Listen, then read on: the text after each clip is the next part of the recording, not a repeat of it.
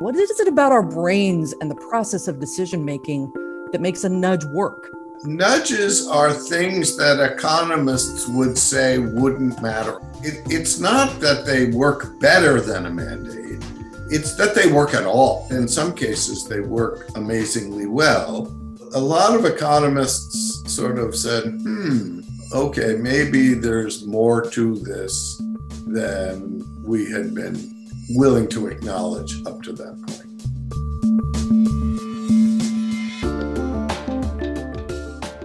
Welcome to an extra slice of the pie. I'm Tess Vigland, former host at Public Radio's Marketplace.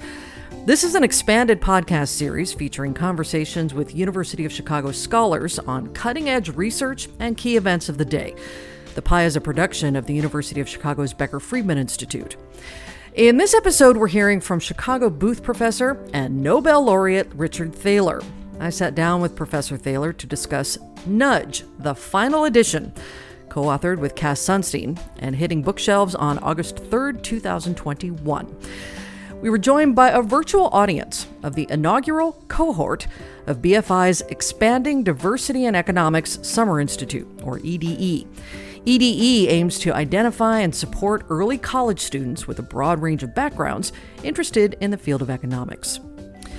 As I mentioned, Richard Thaler is a Nobel laureate. He received the 2017 Nobel Memorial Prize in Economic Sciences for his contributions to behavioral economics. But a decade before that, he and Cass published the first edition of Nudge.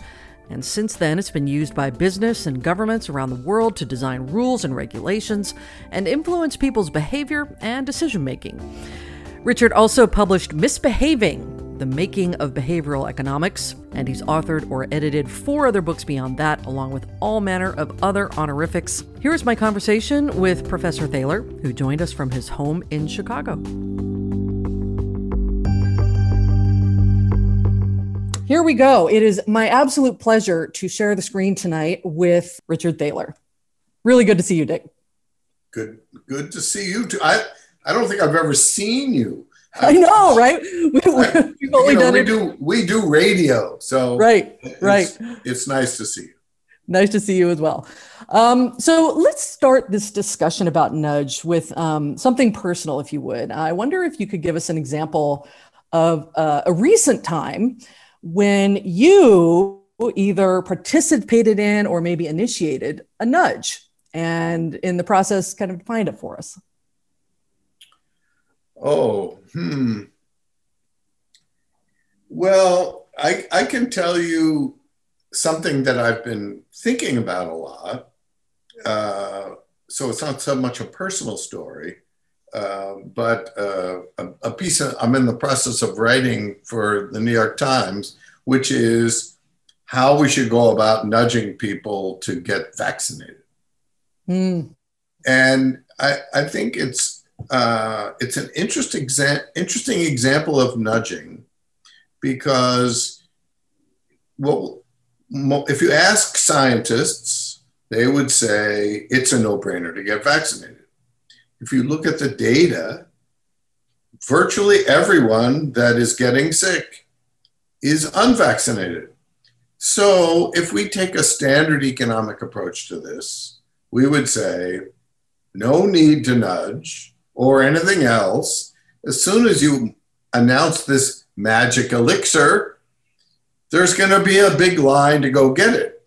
And of course, that was true for the first months that the vaccines were available. But we're now working our way through the population and getting to the people who are resistant. And what should we do about that? Well, one possible policy would be to say everybody has to be vaccinated. And it turns out almost no governments around the world are doing that. Now, private institutions, including the University of Chicago, are planning to do that for the fall, but no governments are. So if a government isn't going to require it, what can they do? They can nudge. And so what are the various ways we could get people to do it? I'll give you one example. Some of you are probably NFL football fans, what the NFL is doing is they're creating two kinds of incentives. One is at the team level. If 85% of the players get vaccinated, the team gets more lenient rules. And at the player level, if you're not vaccinated, you have to get tested every day. You're not allowed to fly with the other players for away games. And while you're on the road, you stay in your room until kickoff. So some of these are more or less harsh than others, but they're all in the realm of nudging. And it really is a good example of this word nudge. And I love the title of the book because there's like this implied little in front of it, right? A little nudge. And that's really the basis of everything in the book, that it's the little stuff, the seemingly insignificant stuff that has surprisingly large effects on behavior. And you just have a ton of examples of this. You have the men's toilets at the airport in Amsterdam, where they put images of flies on urinals to see if men would aim at them and maybe make less of a mess, and it worked. Or say you put healthy food at eye level in a cafeteria, people are more apt to then grab that instead of a treat. Even something as seemingly small as, and I remember talking about this years ago on my finance program, making the default in a retirement plan an opt-in. So people actively have to opt out instead. So these are very seemingly small changes. And I wonder if you could kind of talk us through why it's so much easier for us to follow a little nudge rather than, say, some grand gesture like a tax or making something mandatory like a vaccine. What is it about our brains and the process of decision making that makes a nudge work? Well, I wouldn't say that nudges work better than rules. They might on some people. I'm not a particularly good rule follower. I did, as you mentioned, I wrote a book called Misbehaving. But what's true is nudges are things that economists would say wouldn't matter at all. So it's not that they work better than a mandate. Most of us follow the law most of the time. It's that they work at all. And the fact that in some cases they work amazingly well, as when if you default people into the retirement plan and 90% of the people join, that's a pretty shocking result. And when we first started getting findings like that, a lot of economists sort of said, okay, maybe there's more to this than we had been willing to acknowledge up to that point. In Misbehaving, I coined this term supposedly irrelevant factors. And normally, and you guys are going to be studying economics over the next, month? You'll see a lot of predictions from economists that are kind of vague, in the sense that if you raise the price, people will buy less. They don't say how much less. The theory just says you raise the price, people buy less. By how much? Well, that's an empirical question. What precise predictions are economists willing to make? They're willing to say that some things matter precisely not at all. And those are nudges. So if they matter at all, then that's a stick in the nose. There's an image. So nudge brought a new phrase into the philosophical and political lexicon, I remember back in 2008, and you call it libertarian paternalism. So I guess, I don't know, a mashup of Rand Paul and Ward Cleaver, something like that. And nobody in this audience is going to get that reference. As you note on their face, these seem to be really complete philosophical opposites. Libertarianism, basically live and let live, government, everybody else stay out of my life. Paternalism is basically government, everybody else babysit me and tell me what to do so I get it right. So how do you square that circle with the concept of nudge? So let me tell you a very University of Chicago story that happens to be the origin story for this phrase.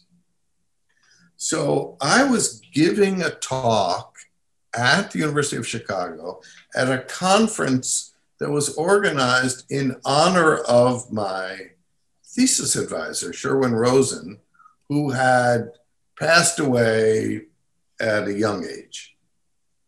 And I was presenting a paper on Save More Tomorrow, a concept you're familiar with, which is when we offer people the opportunity to sign up now to save more later. And it's because we all have more self-control in the future. We're going to exercise next week. So my discussant, and if you're not familiar with this term discussant, at academic conferences, the way it's often organized is the speaker gives a talk and then there's a designated person to dump on it. At least that's the way it was done at this conference. And my discussant was Professor Casey Mulligan, who is probably one of the people who likes behavioral economics least. So he's discussing this paper and he says, well, yeah, it does seem to work. When we offered the people this program, saving rates more than tripled. So Casey's saying, yeah, I have to admit that kind of works, but you know what? This feels like paternalism. Now, at the University of Chicago, if you call somebody a paternalist, it's about as bad as it gets. Maybe Packer fan would be up there, communist, paternalist. They're all in the same category. So I was a little surprised by that because this was completely voluntary, right? Here's an option. It's like giving people an alarm clock. Is that paternalism? It's up to you what time you set it and whether you set it. So I said, gee, Casey, I don't know. Normally we think of paternalism kind of the way Tess described it, as the government telling you what to do. So I said, normally we think of paternalism as coercion, like prohibition, where we made alcohol illegal. So I said, gee, if this is paternalism, maybe it's some different kind of paternalism. I don't know. Maybe we could call it libertarian paternalism. Now, I knew this was not going to go over that well. The next day, I was having lunch with my buddy, Cass Sunstein, who was at that time a professor at the law school here. And I said, Cass, I came up with an interesting phrase yesterday, libertarian paternalism. And I think people are going to hate this idea. Maybe we should write a book about it. And the rest is history. So to answer your real question, we wrote a paper called Libertarian Paternalism is Not an Oxymoron. And the reason why it isn't is we use libertarian as an adjective. So By paternalism, we just mean trying to help you. So a GPS device is paternalistic. It gives you directions. If I'm trying to get from Hyde Park to Lincoln Park, where I live on the north side of town, my GPS device will tell me the best route, but it's up to me whether I want to take it. So that GPS is kind of our ideal nudge. And we would like there to be the GPS option for everything in life. I could use that in many aspects of my life. Yeah, so. And if you're as navigationally challenged as I am, GPS has saved me many times. Cass was even worse. If he left Hyde Park, he got lost. So the only places he went that were out of Hyde Park were the airport. So. I got a laugh in this new edition where you talked about some of the outdated references that you and Cass needed to fix from 2008 to 2021, like the iPod. I'm not sure anyone here except maybe you and I remember that one. But there were some bigger changes that you felt the need to address kind of as history had marched on. So I want to talk about a couple of those. And I'll start with smart disclosure. Now, back in 2008, you could certainly say that most of us had access to a faucet of information to help us make choices, right? But man, now it is a fire hose. And so often there is so much information that it's almost impossible to access. You know, how many of us actually read our contracts with the cell phone company before we hit the agree button? Not me. So can you tell us about the idea that you have in this book to create online decision-making tools called choice engines, and why that came to be in this edition versus the first one? So, you know, the kernel of the idea of smart disclosure was in the first edition, but we gave it a lousy name and it didn't really take off. And the time has really come. So if you think about it, there are all kinds of disclosure rules in markets that the government sets. So if you want to have an IPO, you have to disclose lots of things about the government. If you issue a mortgage, you have to list all kinds of features of the mortgage contract. And if you log on to Facebook or Twitter, there will be terms. And apparently the Facebook terms are 246 pages. Now, it's my belief that there is not a single person on earth, including all the lawyers at Facebook, who has actually read those terms, all of them, right? It must have been an army of lawyers that each had bits to write. So it's safe to say no one is going to read those. So it's just strange that we're living in the 21st century and the technology we use to disclose things is first century technology, right? It's nothing different than writing something down with a scroll on, right. You mentioned like the ingredient lists and nutrition information on a. Yeah, exactly. So we have computers now. So we could, so you mentioned the ingredient list. It's a good example. There are rules that if you sell packaged food in the United States, you have to list the ingredients on the side of the box, usually in pretty small print, and using long words that people don't really know what they are. And it's not really very helpful.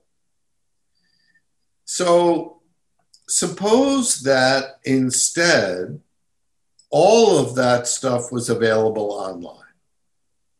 And in addition, suppose you go to some supermarket as your regular supermarket, Safeway or whatever, and you belong to one of these shoppers clubs that all big supermarket chains have.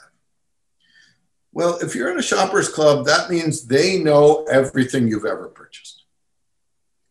So one of our principles is that you should own your own data. So if they know it, you should know it. Now, let's suppose that that was the case. And suppose you had a kid with a peanut allergy. So I have a granddaughter who has a peanut allergy. It's a nuisance for her mom to constantly be checking, let's see, does this cracker have peanuts, and was it made in a factory that has peanuts? Suppose instead she could go to her shoppers club and upload all the things she's bought in the last 6 months with one click to nopeanuts.com, which is what we'll call a choice engine. Nopeanuts.com does not exist. I'm making that up. It would exist in the world we're trying to create. And nopeanuts.com would tell my daughter-in-law, okay, here are the 30 things that you're buying now that are potentially dangerous for Julia.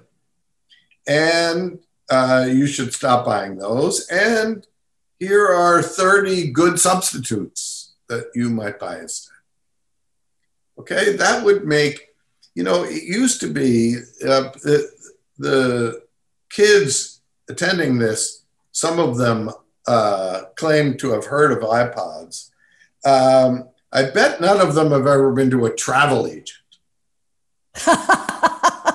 Now, a travel agent is a now nearly obsolete occupation because anybody can go online.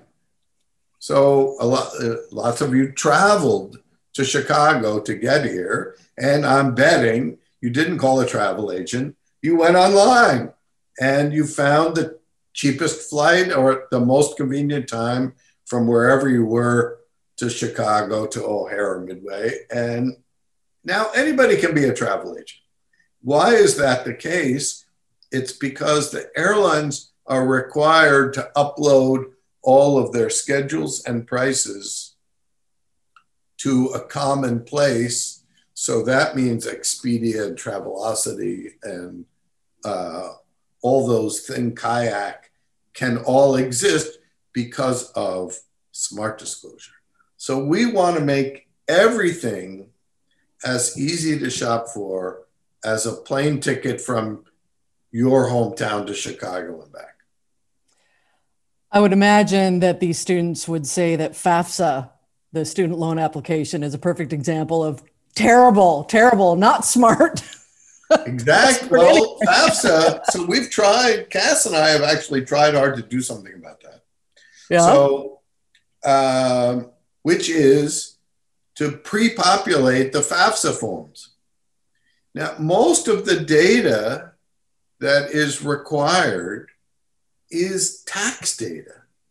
That, guess who owns that? The government. So why it's the government is asking you to provide the information that they already have. I'll give you an example that applies to everybody, which is tax returns. Mm-hmm. The government already has the data to do your complete tax return for 90% of the tax-paying public. And that's because 90% take what's called the standard deduction So their tax return is very simple, and they've got the data. In Sweden, you know how you file a tax return? You get a text message from the government. We think we owe you 2,000 kroners. If you agree, press 1 and we'll send you the money, and it appears in your bank account the next day. That's it. That's it. And people, even with simple tax returns, spend hours filling it out, or they go pay somebody to do it.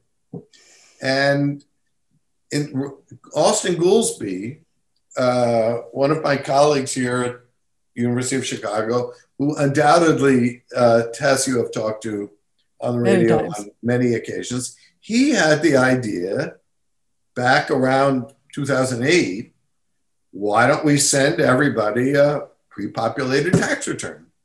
What did Congress do? They passed a law forbidding the IRS from doing that.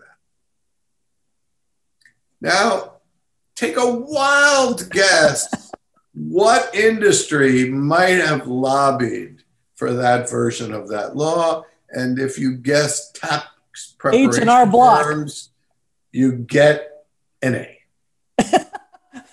Everybody's got A's. And by the way, yeah, everybody knows an iPod, so I was wrong there, but you got them with the travel agent. Yeah. No idea. Yeah, I don't even know what that is. Right. Secret agent. They know that. Right. You know. Right. So I am running out of time, and I have all these questions about snudge and sludge, but we'll go ahead and let folks keep reading the book for that.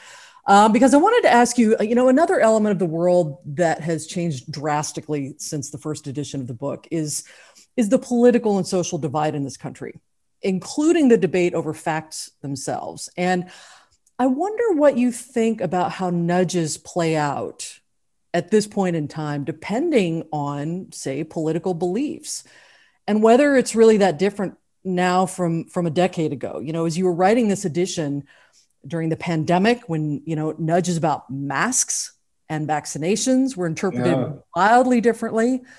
Were you surprised at all by that kind of societal change and what it meant to your own theories? Well, yes, I think we're all surprised at how polarized the country has become. And,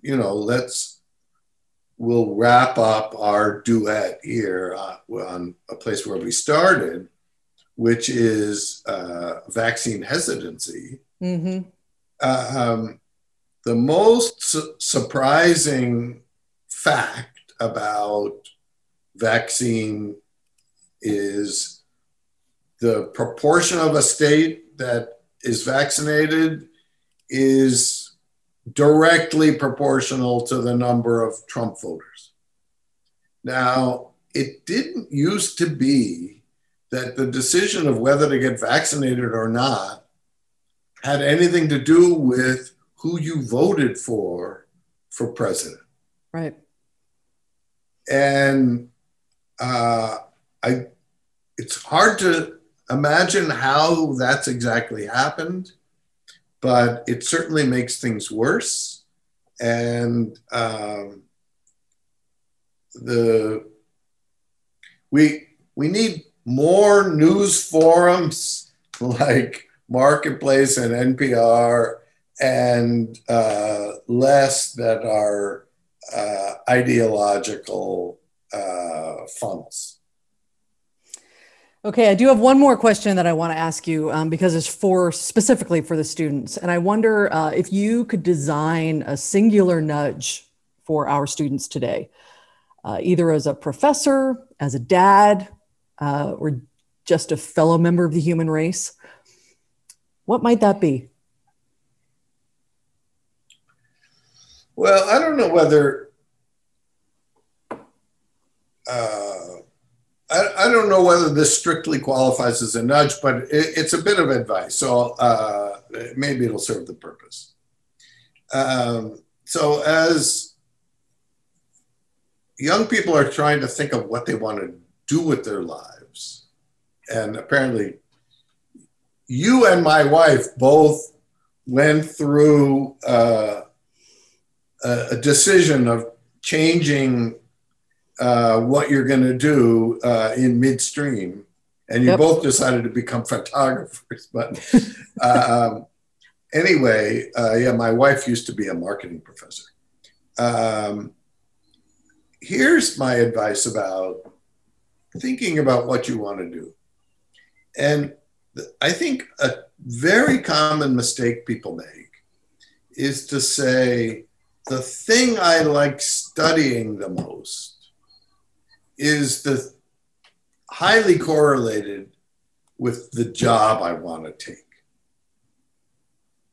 So if I really like studying economics, then I should do something that makes use of that. And now there's obviously a certain sense to that. I mean, if you want to be a scientist, you better like studying science. But the part that I think is easy to get wrong is people don't think enough about what the job actually is. And so the advice I would give people is before you decide you want to become a doctor, go talk to a doctor, your family doctor, or some relative is a doctor, or anybody, about what their day is like. And whether you can imagine spending 40 years doing that. And, you know, even kids have a very limited range of jobs they've actually gotten to see firsthand. So maybe the jobs their parents do and some other family members, and then others, everybody knows what a teacher does. So lots of kids want to be teachers, firemen. You know, when you're a kid, every kid goes through a stage where they want to be a first responder or something. But, you know, not very many people think about becoming an architect. You don't even know what that is when you're in high school, most kids. So, you know, if you think about being a professor, most people's idea of what a professor is standing up and teaching all day. That's a good description of what a high school teacher does. Most of the job of a professor at a research university like the University of Chicago is sitting in a room alone, thinking, writing code, reading papers, writing referee reports. It's solitary. And lots of people get through all the classwork and then find out that they don't like doing the research. Well, a good thing that's happened in our business is that there's a whole new thing that didn't exist when I went to school or even 20 years ago, which is pre-docs. So, and we're big on that at the University of Chicago. Lots of students, when they graduate, who are thinking about going to graduate school, can get a job for a year or two working as a pre-doctoral research assistant. That gives them a great idea of what the grunt work part of being a researcher is all about. And guess what? That's what a graduate student does. And that's what an assistant professor does. And so to the extent that you can experience what it's really like to be X, that's much better than reading about it in a book. Love that. So folks, that is a personal nudge from Dick Thaler. Love it. Dick, such a pleasure. And all of you students, thank you so much. I hope this was helpful for you. Lots of great stories, lots of great information. So thank you all. And bye, everybody. Have a great time in this program and go do great things. Thank you for joining us for today's Extra Slice of the Pie. Make sure to subscribe wherever you get your podcasts. The Pie is a production of the University of Chicago's Becker Friedman Institute. We'll see you next time.